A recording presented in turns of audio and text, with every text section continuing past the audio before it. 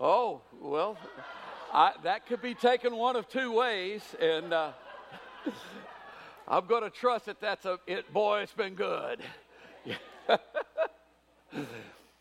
Afterward, Jesus appeared again to his disciples by the Sea of Galilee. It happened this way. Simon Peter, Thomas, also known as Didymus, Nathanael from Cana in Galilee, the sons of Zebedee, and two other disciples were together. I'm going out to fish, Simon Peter told them, and they said, we'll go with you. So they went out and got into the boat, but that night they caught nothing. Early in the morning, Jesus stood on the shore, but the disciples did not realize that it was Jesus. He called to them, friends, haven't you any fish? No, they answered. He said, throw your net on the right side of the boat and you will find some. When they did, they were unable to haul the net in because of the large number of fish. Then the disciple whom Jesus loved said to Peter, it is the Lord. As soon as Simon Peter heard him say, it is the Lord, he wrapped his outer garment around him, for he had taken it off, and jumped into the water. The other disciples followed in the boat, towing the net full of fish, for they were not far from shore, about 100 yards. When they landed, they saw a fire of burning coals there, with fish on it and some bread. Jesus said to them, bring some of the fish you have just caught. So Simon Peter climbed back into the boat and dragged the net ashore. It was full of large fish, 153. But even with so many, the net was not torn. Jesus said to them, come and have breakfast. None of the disciples dared ask him, who are you? They knew it was the Lord. Jesus came, took the bread and gave it to them, and did the same with the fish. This was now the third time Jesus appeared to his disciples after he was raised from the dead. When they had finished eating, Jesus said to Simon Peter, Simon, son of John, do you love me more than these? Yes, Lord, he said. You know that I love you. Jesus said, feed my lambs. Again, Jesus said, Simon, son of John, do you love me? He answered, yes, Lord, you know that I love you. Jesus said, take care of my sheep. The third time he said to him, Simon, son of John, do you love me? Peter was hurt because Jesus asked him the third time, do you love me? He said, Lord, you know all things. You know that I love you. Jesus said, feed my sheep. Very truly, I tell you, when you were younger, you dressed yourself and went where you wanted. But when you are old, you will stretch out your hands, and someone else will dress you and lead you where you do not want to go. Jesus said this to indicate the kind of death by which Peter would glorify God. Then he said to him, follow me. Peter turned and saw that the disciple whom Jesus loved was following them. This was the one who had leaned back against Jesus at the supper and had said, Lord, who is going to betray you? When Peter saw him, he asked, Lord, what about him? Jesus answered, if I want him to remain alive until I return, what is that to you? You must follow me. Because of this, the rumor spread among the believers that this disciple would not die. But Jesus did not say that he would not die. He only said, if I want him to remain alive until I return, what is that to you? This is the disciple who testifies to these things and who wrote them down. We know that his testimony is true. Jesus did many other things as well. If every one of them were written down, I suppose that even the whole world would not have room for the books that would be written. Father, I thank you for your word. I thank you for the life and power that are in your word. I thank you for the renewal and the restoration that is in your word. I pray that you would shine your light upon us today, your light of truth, and that we would receive what you have for us. In Jesus' name, amen. You may be seated. I've heard Peter and these guys criticized for going fishing. And all I can say to that is stuff and nonsense. That's ridiculous. I mean, they were just getting on with their lives. It had been several weeks now. Let's see, it had been probably about 5 weeks since Jesus had risen from the dead, and he had not really given them any instructions at this point. So they were fishermen. Let's go fish. I know that Jesus did say over in Acts 1:8 to tarry in Jerusalem, but that wasn't until they saw him ascend into heaven. So that was after this. Some would stay where Jesus last appeared to them and just remain there because this is where Jesus showed up. But there's no guarantee that he's going to come in the same way at the same place. In fact, he rarely does. But we do have that tendency to want to camp here. Peter was one of the ones who was taken up on the Mount of Transfiguration, and glory came down. I mean, Jesus was transformed. His garments were made like lightning, and Moses and Elijah showed up, and Peter was the one who said, Lord, let's build 3 tents here. We'll build one for you, and one for Moses, and one for Elijah, and we'll just stay here. Wrong. That wasn't what they were supposed to do. And so maybe Peter had actually learned something. It took Peter a while for things to sink in, but maybe he had actually learned something, but it's not something we often learn. We often try to do that again. And so we have a great service. And let's do that song that we did at that service when the Holy Spirit came the last time. You know, or a great sermon. Boy, why don't you preach that again? Nobody ever asked me that. I don't know why that is. You know, they may say that to Barbie. I don't know. They just don't say that to me. But that great song, or that great sermon, or remember that sweater I wore when we had that great service. You know, so we try and do it again so that the same thing will happen again. Not realizing that it wasn't the song, it wasn't the sermon, it sure wasn't the sweater. It was because God was orchestrating everything that was going on that occasion. And when we try to duplicate it, guess who's orchestrating it now? It's not him. It's us. And so we have. I grew up in a Pentecostal tradition, and we'd have revivals. You know, and sometimes, man, kick off with a bang. I mean, first service was a 10. And the second service was a 9.5. And the third service was an 8. And then it would kind of slip down to a 6. But we were still pretending like it was a 10 because that's what we did on the night that the 10 happened. So we have this tendency to try and get a hold of we have a tendency to try and go home again, which we're not called back there. We're called up there. We're called forward. We're called to the next step. So Jesus shows up. They're out there fishing. Jesus shows up, and he showed again that God tends to show up in the regular course of life. That's where he tends to show up. Sometimes he actually shows up at church.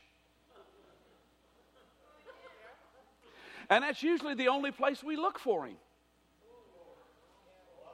Is at church.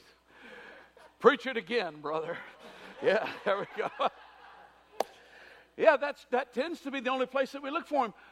And occasionally he does. I mean, Isaiah saw the Lord in the temple high and lifted up, and the train of his robe filled the temple. But Moses was working.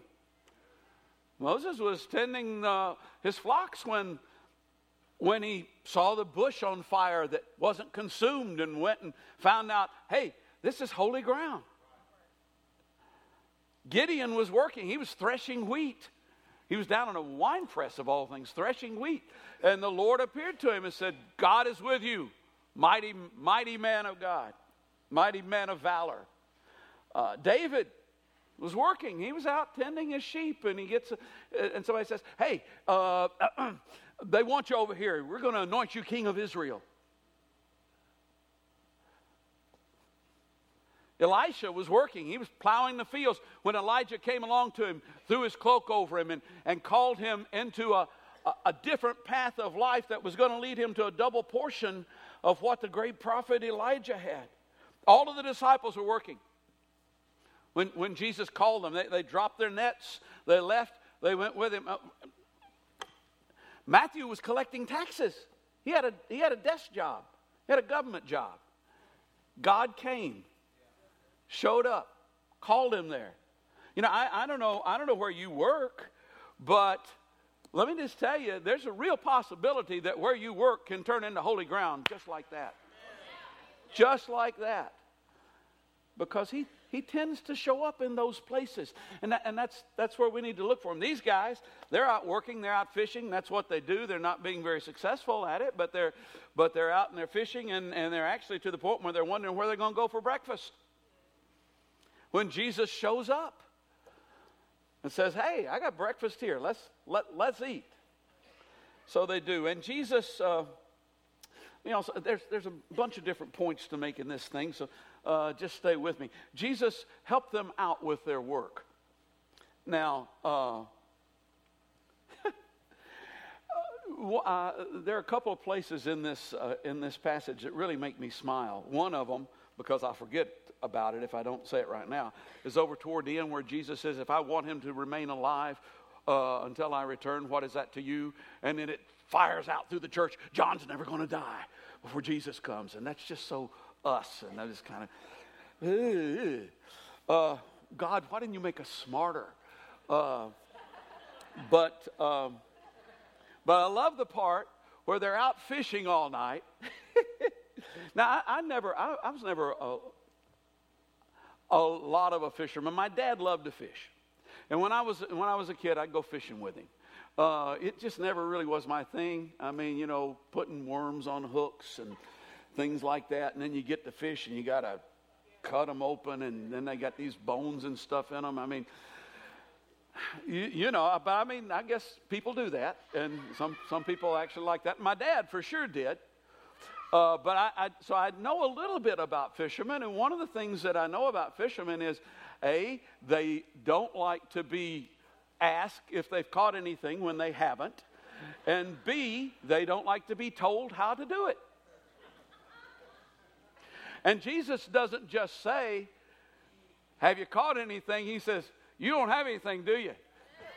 Friends. So they're saying, no. And there's a bunch of different ways that could be said, but they're saying no. And then Jesus tells them how to do it. He says, well, throw your net on the other side of the boat and you'll get some. Duh.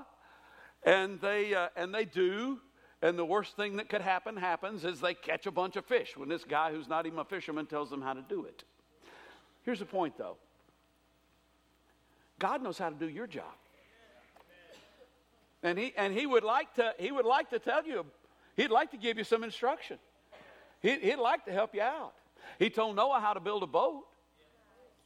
He told Moses how to build a tabernacle. Gave him the instructions for it. He told Joseph how to prepare for a famine and rule a country. He told Joshua and David and Gideon how to prepare for battle and how to go into battle, how to win battle. He told the disciples how to fish. He told the tax collectors how to collect taxes. He did? Yes, he did. He said, don't take anything that you're not supposed to take. Be fair with people and take only what you're supposed to take, and that's how you do your job. And I don't know when the last time was that we did this, but we used to have a reading that we would do occasionally before offerings. So we are believing God for jobs and better jobs. And one of the lines, one of the things that we would say we were believing God for is clever inventions and productive ideas. There isn't anybody cleverer than God is. He's got all the productive ideas. And he'd like to tell you how to do your job. if you'll just listen. I mean, when you're there, don't just look for him to show up. Listen for what he's saying about. He might have some instruction for you, and then you'll do so much better, and tithes and offerings will increase. But you'll be blessed. Yeah. Actually, I say tithes and offerings will increase. People don't tithe when they get a lot of money unless they tithe when they don't have much money. So I just saying that. Just thought I'd throw that out there. John was the first one to recognize Jesus. It isn't always the outgoing and the demonstrative who always notice his presence first. They just make the most noise about it when they finally see him and then leave others to do the work bringing the fish in. But I've always wanted this to be the kind of worship environment where, I mean, we're pretty demonstrative as a church in our worship. But I've always wanted this to be the kind of worship environment where, however you encounter God, if you fall on your face, fall on your face. If dancing does it for you, I mean it kind of does for me. The older I get, the less it does it for me. But if dancing does, absolutely, it's this. If you can't stand, if you can just sit, that's fine. That's fine. He will meet you, and that's the kind of place that I want this to be. To have Jesus appear is one thing. To know that he's there is something else. But you know what? Jesus doesn't mind going incognito at times. He doesn't rebuke them because they didn't know it was him. Even after they start eating, they don't all know that it's him. Sometimes you want to take a candid shot. Sometimes you want to hear what's going on with your kids when they don't know that you're hearing what's going on with your kids. And by the way, I know that most of the teenagers have fallen asleep because of being on the retreat this last weekend. But by the way, they always hear what you're saying. They always know what you're saying. I mean, we always think that, well, my mom and dad don't know about me. Oh, yes, they do. They know what's going on. And you know what? Even if Jesus isn't, if we don't feel him or we don't see him, he's there. That's the key. He always knows what's going on. He's got his finger on the pulse. He's there. So, Jesus reinstates Peter at a picnic. Peter had denied Jesus. Of all of the 12, the only one to fall further was Judas on that night. But even worse than Judas, Peter had been a part of the inner circle. Peter had been one of the three. He was one of the ones who got to go to the Mount of Transfiguration. He was one of the ones that Jesus took with him in to see Jairus' daughter raised from the dead. He was one of the ones that Jesus took deeper into the Garden of Gethsemane and said, pray with me. And even worse than Judas, Peter had boasted that he would never desert Jesus, that he would never deny Jesus. Judas didn't stand up and say, I'll never betray you, Lord. He didn't say anything. Peter's the one who made the declaration about what he would and would not do. And even worse than Judas, Peter was the one who had been singled out by Jesus when he made his great confession. He says, you are Peter, upon this rock I'll build my church. And gave him the keys to the kingdom and all that. I mean, Peter, the bigger they are, the harder they fall. And so now Peter needs reinstating. He needs restoration. Forgiveness had already happened. That's a separate issue. Talk about that here in a second. But he needed to be restored. And the restoration came about in a most unexpected fashion. It's rarely like you see on TV. Do you know that I feel like I'm safe in saying, I know that the scripture clearly never said so. I feel like I'm safe in saying Jesus never had a prayer line. Not saying you shouldn't have one.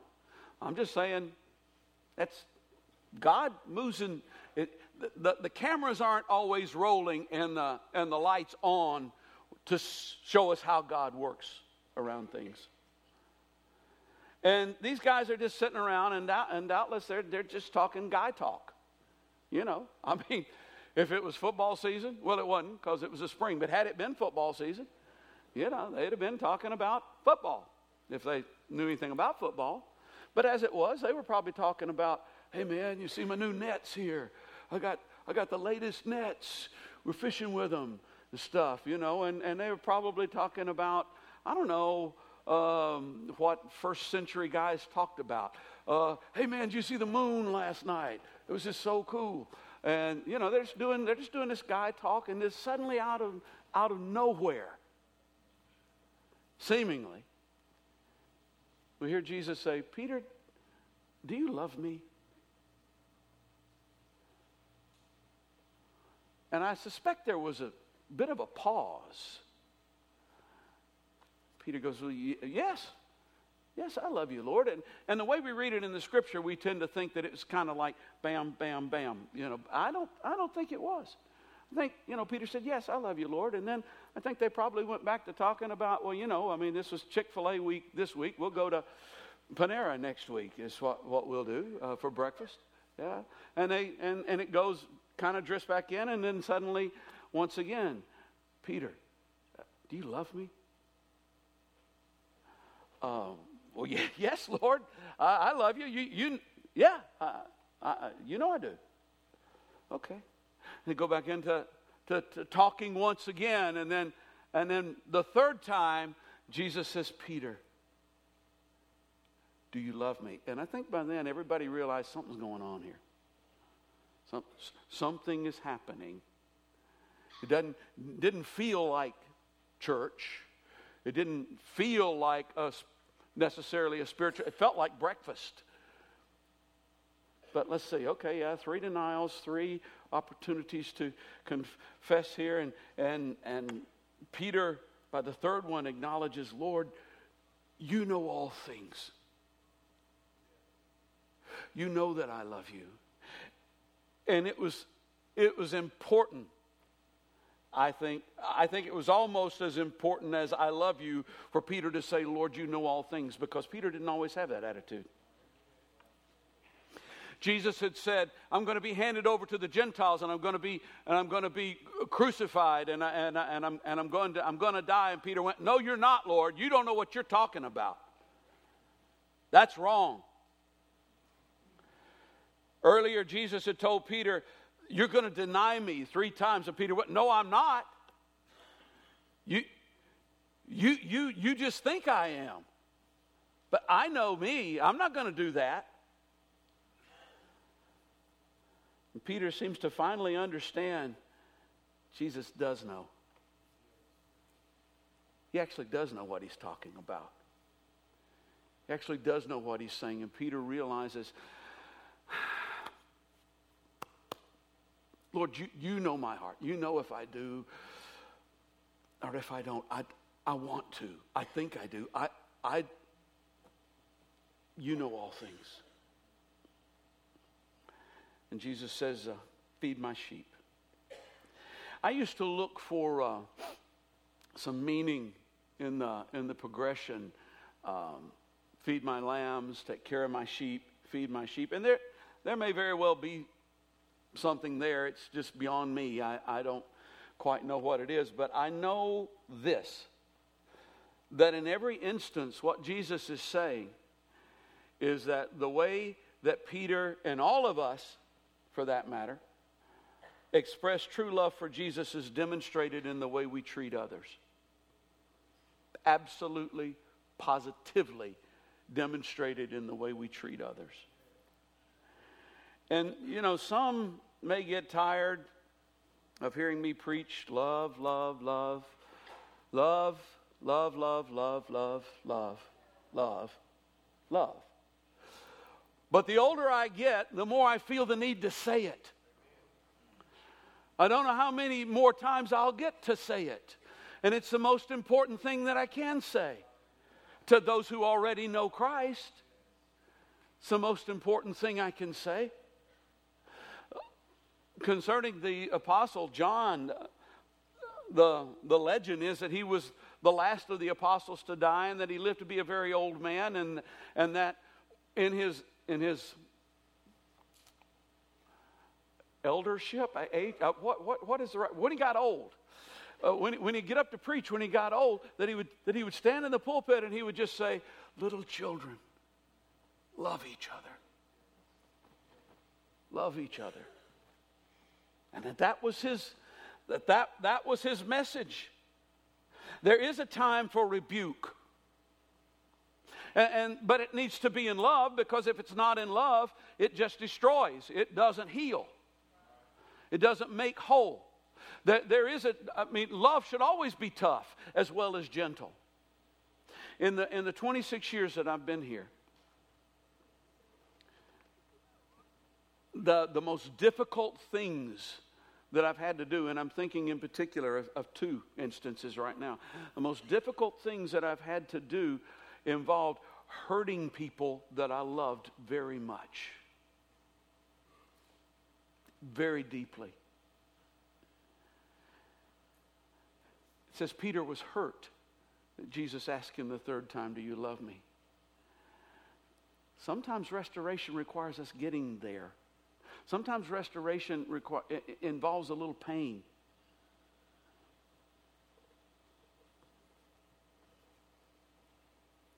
But I see so much judgment and condemnation and flat out arrogance in the American church that I just feel like somebody needs to stand up and say, "Look, I believe that Jesus Christ is the Son of God. I believe that He's divine. I believe that He was born of the Virgin Mary. I believe that He suffered under Pontius Pilate. I believe that He died on the cross for our sins. I believe that He rose from the dead. I believe that He is coming again. I believe that He is the only way to the Father. I believe that there's no other name given under heaven whereby men or women, for that matter, or children must be saved." So I'm not, one of these far out liberal people, and I believe that we're supposed to show love. More importantly than pointing out why folks are wrong and where they're wrong or where they've messed up, they know they've messed up. What they don't know is that God really loves them, and the reason they don't know God really loves them is because we don't really love them. And they can hear all the words, but until they, can I just say, feel the love, they're not going to respond. And so they are looking for love in all the wrong places, because there's really only one place to find it. But we are disguising it. We're covering it up, and they can't see it's there in Him. Aren't you glad we're getting out of John? Love is the way back to restoration. Now, let me just say this, because I don't know. I've said in enough in enough services and under enough sermons myself with things on my heart that I understand the tendency to think somebody told him and he's preaching about me. That's not nice. But there, I know, are people here today who have callings, who have anointings on their life, and they've been lost. Those callings have been lost. They've fallen by the wayside. And the reason why God has you here today is because He wants to restore you. Now, it's a process, and I'll get to that in just a second. So it may not happen, bam, right now, but it can start, bam, right now. That process. And when it does, if it does, you need to understand that as a leader, especially as a leader in the church, you need to understand something that people tend to not understand when they're looking for leadership. And it's this: leaders have fewer rights than followers.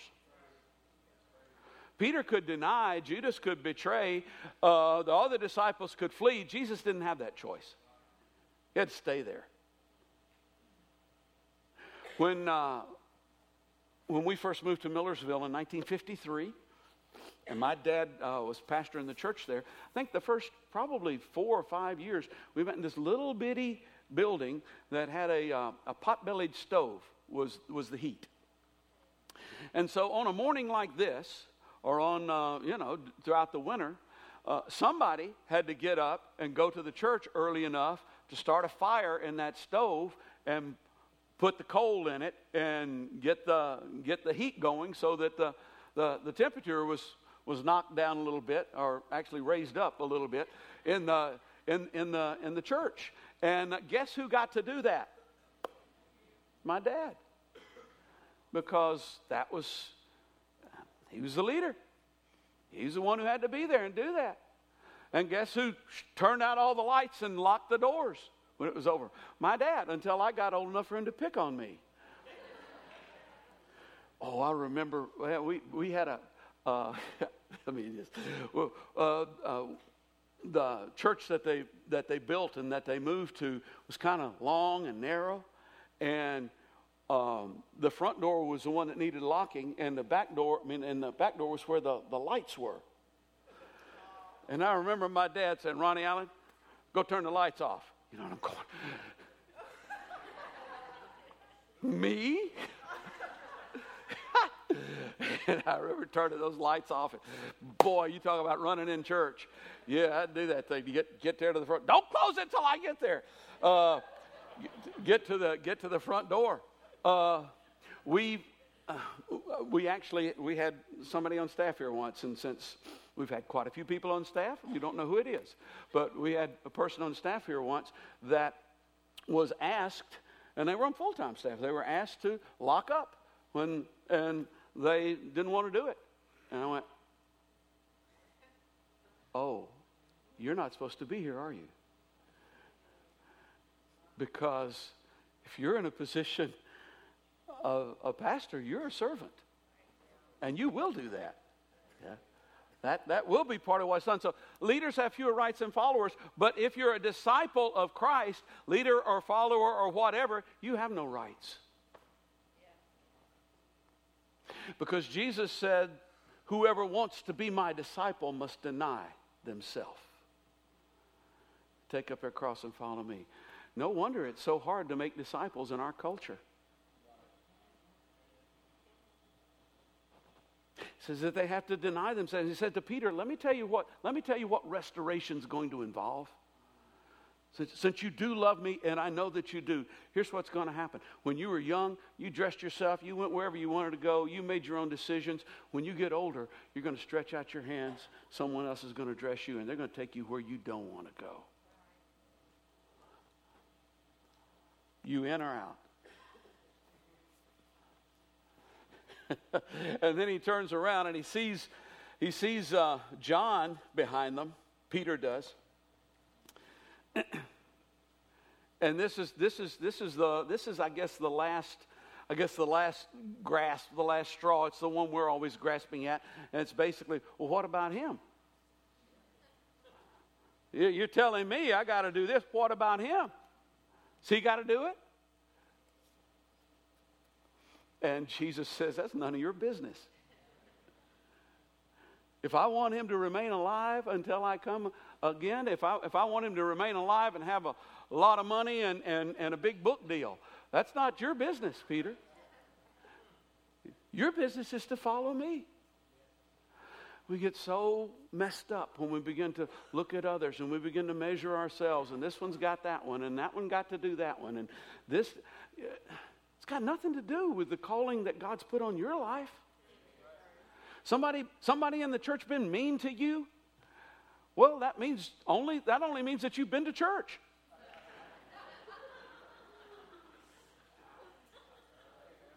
That only means that there were people there when you went to church. Yeah, that's all that means. It's got nothing to do with what God's calling and anointing on your life is and how you're supposed to respond to it. And when we learn that, there's such freedom in it. there's such joy in it. Worship team, come on up. This was the last, at least the fourth time that Jesus had come to Peter. I know it says here that this was the third time that Jesus had appeared to his disciples, but Luke tells us about Jesus appearing to Peter himself individually. So it was at least the fourth time that he'd come to Peter. And the restoration wasn't immediate. It was, the forgiveness is immediate. That happens immediately. You know, when we've dropped the ball, when we've messed up, the forgiveness happens, bam, right off. The restoration can take some time. Took 40 years for Moses. Took about 40 days for Peter. There's a lady I've mentioned a few times. Her name's Iverna Tompkins, and I really love her preaching. And she had earlier in her ministry, the wheels just totally came off. You know, her marriage fell apart. She walked away from the Lord and spent a good bit of time away. And then, whoever, you can go ahead and do something if you want. Whoever, when the time came that she turned, the forgiveness was instant. The calling was still on her life, but she wasn't able to step into it. And what happened was the Lord ultimately said to her, "You're forgiven. I love you. You're my daughter. But you walked away. You're going to walk back." Now, sometimes that's how God does it. Sometimes you got to take step. It might take 40 years. Sometimes, you might get to run a little bit of that space. Sometimes God may just go boom, boom, translate you. Sometimes He may give you a good swift kick in the rear end and send you a couple of paces down the road before you have to walk back. That's up to Him. What we have to do is just keep walking and understand He does want to restore. He will restore.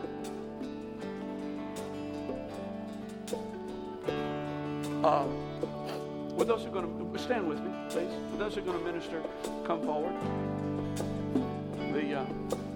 The altar's open today for whatever anybody needs. If you don't know Christ, we'd love to introduce you to Him. If you came with a need, a health need, a financial need, a need for wisdom, somebody to tell you how to do your job better, relationship need, then you come. If you came and you're the kind of, and you know that there's a calling on your life, there's an anointing on your life, and it got dropped somewhere, God specifically had you here today to begin that process of restoration. And it may start with repentance. You say, "Well, I've repented and God's taking care of it, but I'm just kind of buzzing around now and kind of messing up some more." Well, repent some more. You say, "Well, okay, but I messed up like today." Well, repent today. Sometimes I think that God just wants us to repent till we get so tired of repenting we start to behave.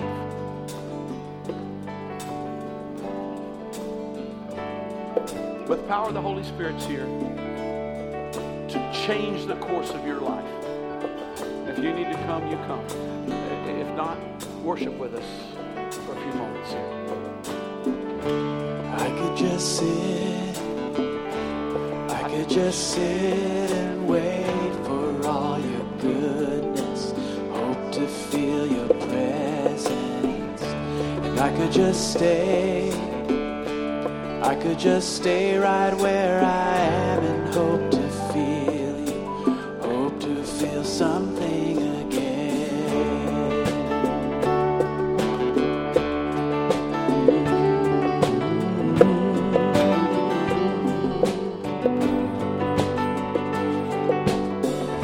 And I could hold on to who I am and never let you change me from the inside. And I could be safe. I could be safe here in your arms and never leave home, never let these walls down. But you have called me higher, you have called me deeper.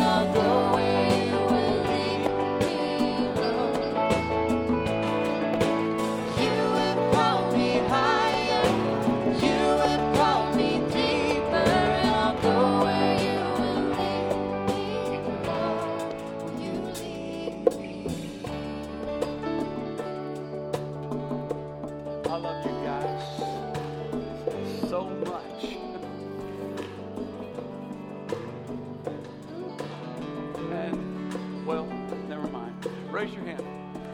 We give you a blessing. May the God and Father of our Lord and Savior Jesus Christ, who has richly and abundantly poured out his love upon us all and given grace to us all, freely you have received, freely give, higher, deeper, forward, in the power of the Holy Spirit through Jesus Christ our Lord.